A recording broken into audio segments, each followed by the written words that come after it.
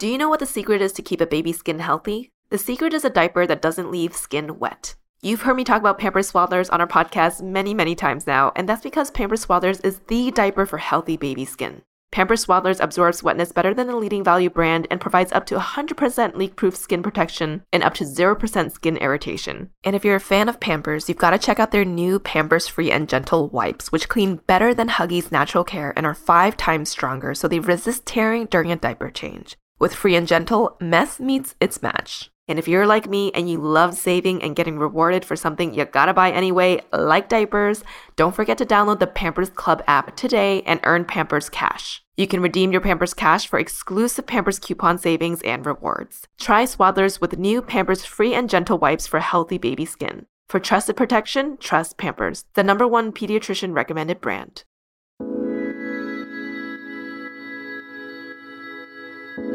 Hi everyone! Welcome to Living Well with Janet, where we explore different health and wellness topics to enrich our ever-evolving personal practices. I'm your host, Janet.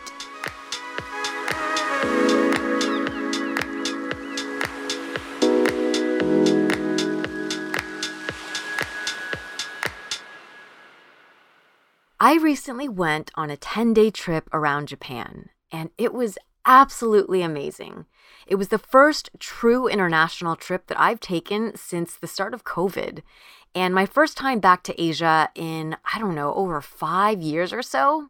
Now, when I travel, I usually don't have any major digestion issues. I've rarely gotten food poisoning or constipation. Honestly, I really can't remember the last time I struggled with that. However, this time was a different story. About halfway into our trip, I started feeling a little extra bloated. Mind you, I was on my period when we got there, so I didn't think much of it at the time. But then another day passed, and another, and I realized that I hadn't, dropped the kids off at the pool, evacuated the building, laid a floater, gone number 2, taken a dump. Basically, I hadn't pooped in a few days. Now, in Chinese culture, it's fairly common to talk about your bowel movements because they are a reflection of one's state of health. My mom has this saying that she often repeats in Chinese. It goes something like this: 吃喝拉撒睡. What that translates to is eat, drink, poo, pee, and sleep. Basically, these are the key elements that pertain to your health. How you eat, what you drink, the quality of your poops and your pee, and the quality of your sleep. Given my recent experience, it got me thinking, what actually is considered healthy poop? How long should it take for me to go? Is there such a thing as stress poops? And have you ever noticed whether your poop floats? Should it float? And of course, I was also curious, how can I have better poops? We'll go into all of this and more in today's episode.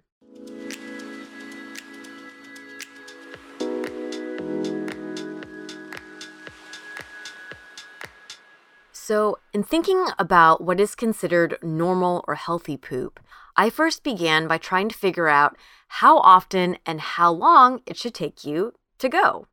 Based on what I found, you should be going poop about once a day. If you're going one time every other day or up to 3 times a day, that's also still within the healthy range. But at a bare minimum, you should be pooping at least 3 times a week. Well, during the last half of my trip, this definitely was not the case. I have to say that usually I poop like once a day. So when I started hitting day 4 and day 5 without having gone poop, I was getting pretty frustrated. And when it comes to how long it should take you to go to the bathroom, generally speaking, a healthy poop should take no longer than 10 to 15 minutes. And this usually is the case for me. As someone who tends to eat a lot of vegetables, I rarely take longer than 5 to 10 minutes to take a poop. Now, of course, there are those exceptions for when I want a little extra time to myself, bathroom breaks at the office when I used to work in corporate. But generally speaking, if I'm not pooping in a couple of minutes when I sit myself down on the toilet, it's not going to be coming at all. So you can only imagine my frustration when during my time in Japan, every time I went to the bathroom resulted in nothing really coming out besides liquid. So what did I do about it? Well, I tried all of the basics. First off, I tried to eat more fiber. When I'm at home in the US, I generally eat a lot of beans and high fiber vegetables like broccoli and carrots and a good amount of fruit as well, and usually with the skin because that adds more fiber. I also have a habit of eating oatmeal in the morning, so that helps to keep me quite regular. Generally it's recommended that women under the age of 50 get a minimum of 25 grams of fiber a day. For men, that's about 38 grams. And I'd say that I usually hit that number pretty easily. But when I was in Japan, I was eating a lot of noodles and rice and sashimi, as well as sweets, because I love Asian desserts that actually are not too super sweet. I love red bean. It's one of my favorites. I did have a couple of small salads in Japan from the 7-Eleven convenience stores, and I also loaded up on the pickled veggies and fruits from the kaiseki, or the traditional multi-course Japanese dinner that we had at our ryokan in Kyoto. But, that didn't seem to really do the trick. I even started adding bananas to my breakfast because that usually helps get things moving, but still nothing. So then I thought, okay, well, what about hydration? I know that usually when you have, trouble with your poop, drinking lots of water can be a good thing. So I tried drinking lots of water, and I even upped my liquids game with extra hydrating electrolyte drinks like Pocari Sweat and Aquarius, all the good stuff from the Family Marts and Lawson's and 7-Elevens that you can get in Asia. I also tried matcha. I was ordering lots of matcha and picking up lots of coffee as well from the convenience store because caffeine usually helps me loosen up my bowels. But alas, none of these seemed all that effective. And another aspect of maintaining healthy poops is actually exercise. Moving your body can help speed up your breathing and heart rate, which helps get things flowing and can stimulate muscles in your intestines. We were walking around a lot in Japan, not only around the city streets of Tokyo and Osaka, weaving in and out of those long and twisted subway underpasses, but also through the gardens and nature paths to temples and bamboo forests and torii gates, even lugging around suitcases and duffel bags as we move from new city to new city every couple of days. This was probably the most exercise I had gotten in months. But still, nothing. No poop. It wasn't until we got home that all of these exact same practices, eating lots of fiber. The first meal I had back was the roasted maitake mushroom bowl from Tender Greens, which had black lentils and fennel, cauliflower, and kale. And I got back to my, morning oatmeal and then having matcha tea in the morning, having that caffeine, the habit of eating lots of fiber as well as drinking water and moving my body. I did take Toby on a couple of walks in those first few days back. They say that even 10 to 15 minutes of walking can be enough physical exercise to help get your digestion going. Well, it wasn't until I was home and able to relax in my own bed that some of these same remedies of eating lots of fiber, drinking lots of water, getting lots of movement in, really started to help get my poops back on track. What I found interesting about this experience is that it leads me to believe that a big contributing factor to my unhealthy poops was stress. Stress actually plays a pretty big role in your digestive health. And as much as I kept up with my meditation practice while I was traveling, and as much as my body used to be able to handle all the shifts and changes of adapting to a different time zone and to the often stressful, even though it's exciting stress of, adjusting to new sights and tastes and experiences, I guess I'm just not as agile as I used to be. Or maybe the pandemic has reset my tolerance for this type of stress. It's probably a little bit of both. But regardless, these efforts to adapt in this big trip likely caused stress, which can really affect your digestive system. Speaking of stress affecting the digestive system, have you ever been nervous about something or anxious and suddenly had to go poop really, really bad, like almost uncontrollably? There's actually something called a stress or anxiety poop, and here is the science behind how that happens. When we experience stress, hormones in our body like cortisol, adrenaline, and serotonin begin to increase, and your gut will respond by producing physical symptoms. Sometimes that means nausea. Other times that means watery stools like diarrhea. Or in some cases, like mine, you can get constipation. And when it comes to nervousness or feeling anxious, specifically serotonin, which is a chemical in your body that moves food through the gastrointestinal tract, starts to increase in your gut. And this can lead to spasms throughout your entire colon, which can produce those unexpected poops. So if you've ever felt nervous and, maybe had a big speech or presentation and suddenly felt the need to poop, you're pretty much experiencing an anxiety poop. There's also something called the second brain or the gut-brain axis.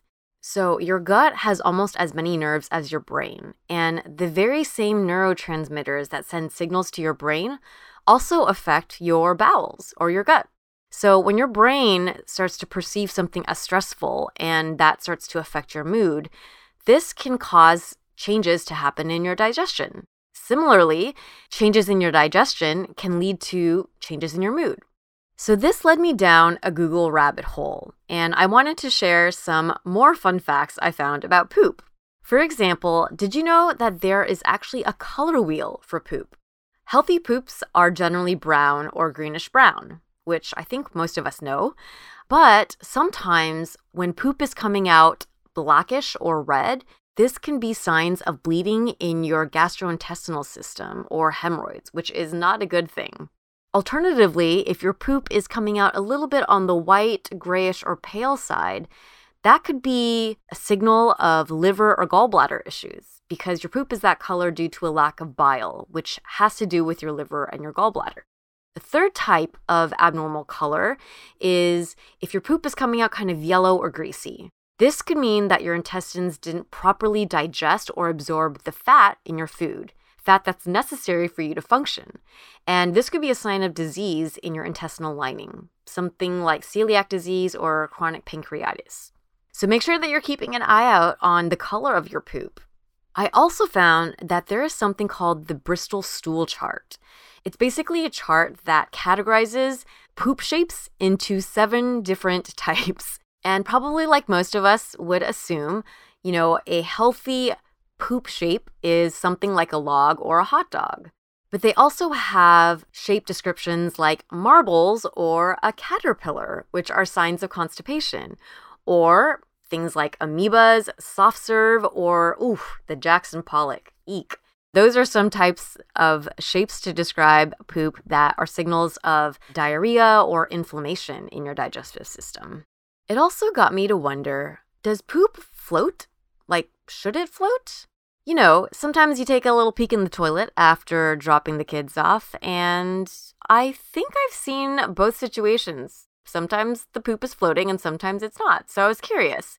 And based on a little research, I found that healthy poop should actually sink. But every once in a while, you will get some poops that float. And this often happens when you've eaten maybe a little too much fiber, or it could be some other food that you've eaten like beans or sugar-free candy that's causing a little extra gas in your system so that there's more air in your poop and it's floating and it's lighter. That's not anything to be super concerned about unless it's happening super often. Or if your poop is floating and it smells really bad, if there's a big stench to it, I think that they said this can be a sign that your body isn't processing the food correctly because you could have an infection or a food intolerance. So that's something to note. Your poop should sink. That's a sign of healthy poop. And if it's floating too often and also stinky, that's probably not a good sign.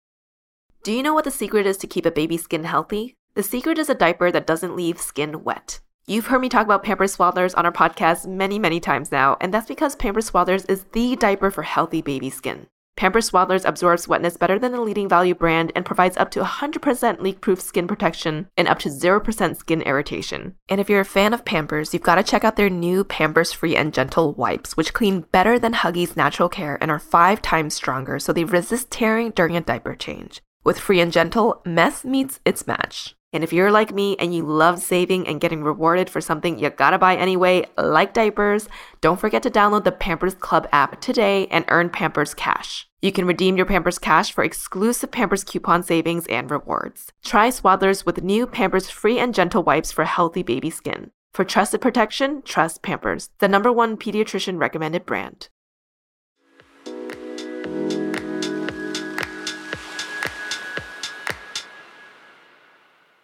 All right. Well, thanks for listening to my story about my poop struggles from my recent travels. I had also put out an ask on Instagram to ask for tips on how to regulate your digestion after travel. And I wanted to share some of the great answers that you all submitted. There were a lot of people that suggested drinking lots of water. First thing in the morning and last thing at night when you're traveling. And even carrying a bottle of water on hand at all times in your bag or your purse. Very good idea. Other people suggested taking a daily probiotic supplement or daily green supplement to stand in for the vegetables that we tend to not really eat when we're eating out and traveling, or getting fiber packets like Metamucil, and also magnesium citrate supplements. Someone also shared that they bring a bag of prunes wherever they go. That is really cute. Another person said that they try to buy apples or pineapples to have each night when they're traveling. I think this is because both apples and pineapples have a good amount of water in them, so that can help get things moving in the bowel system. In addition, pineapples contain bromelain, which is something that improves bowel function and helps to control poop regularity. And when it comes to apples, it's recommended to have them with the skin on because that adds an extra amount of fiber. So that's it for me today. Thank you to those who shared your tips. And for everyone that's listening, I'm wishing you all daily, fast, brown, hot dog-shaped poops that sink. If you enjoyed this episode, please leave a poop emoji in the comments of this IG post and share any tips you may have to stay regular. Once again, this is your host, Janet. I can also be found on Asian Boss Girl, the podcast for the modern-day Asian American woman, with my good friends Helen and Mel, who are also hosting their own shows, which you can catch on this same feed, new episodes every Tuesday. You can follow ABG on Instagram at Asian Boss Girl and me, Janet, at Janet W. That's Janet, the word double, and the letter U.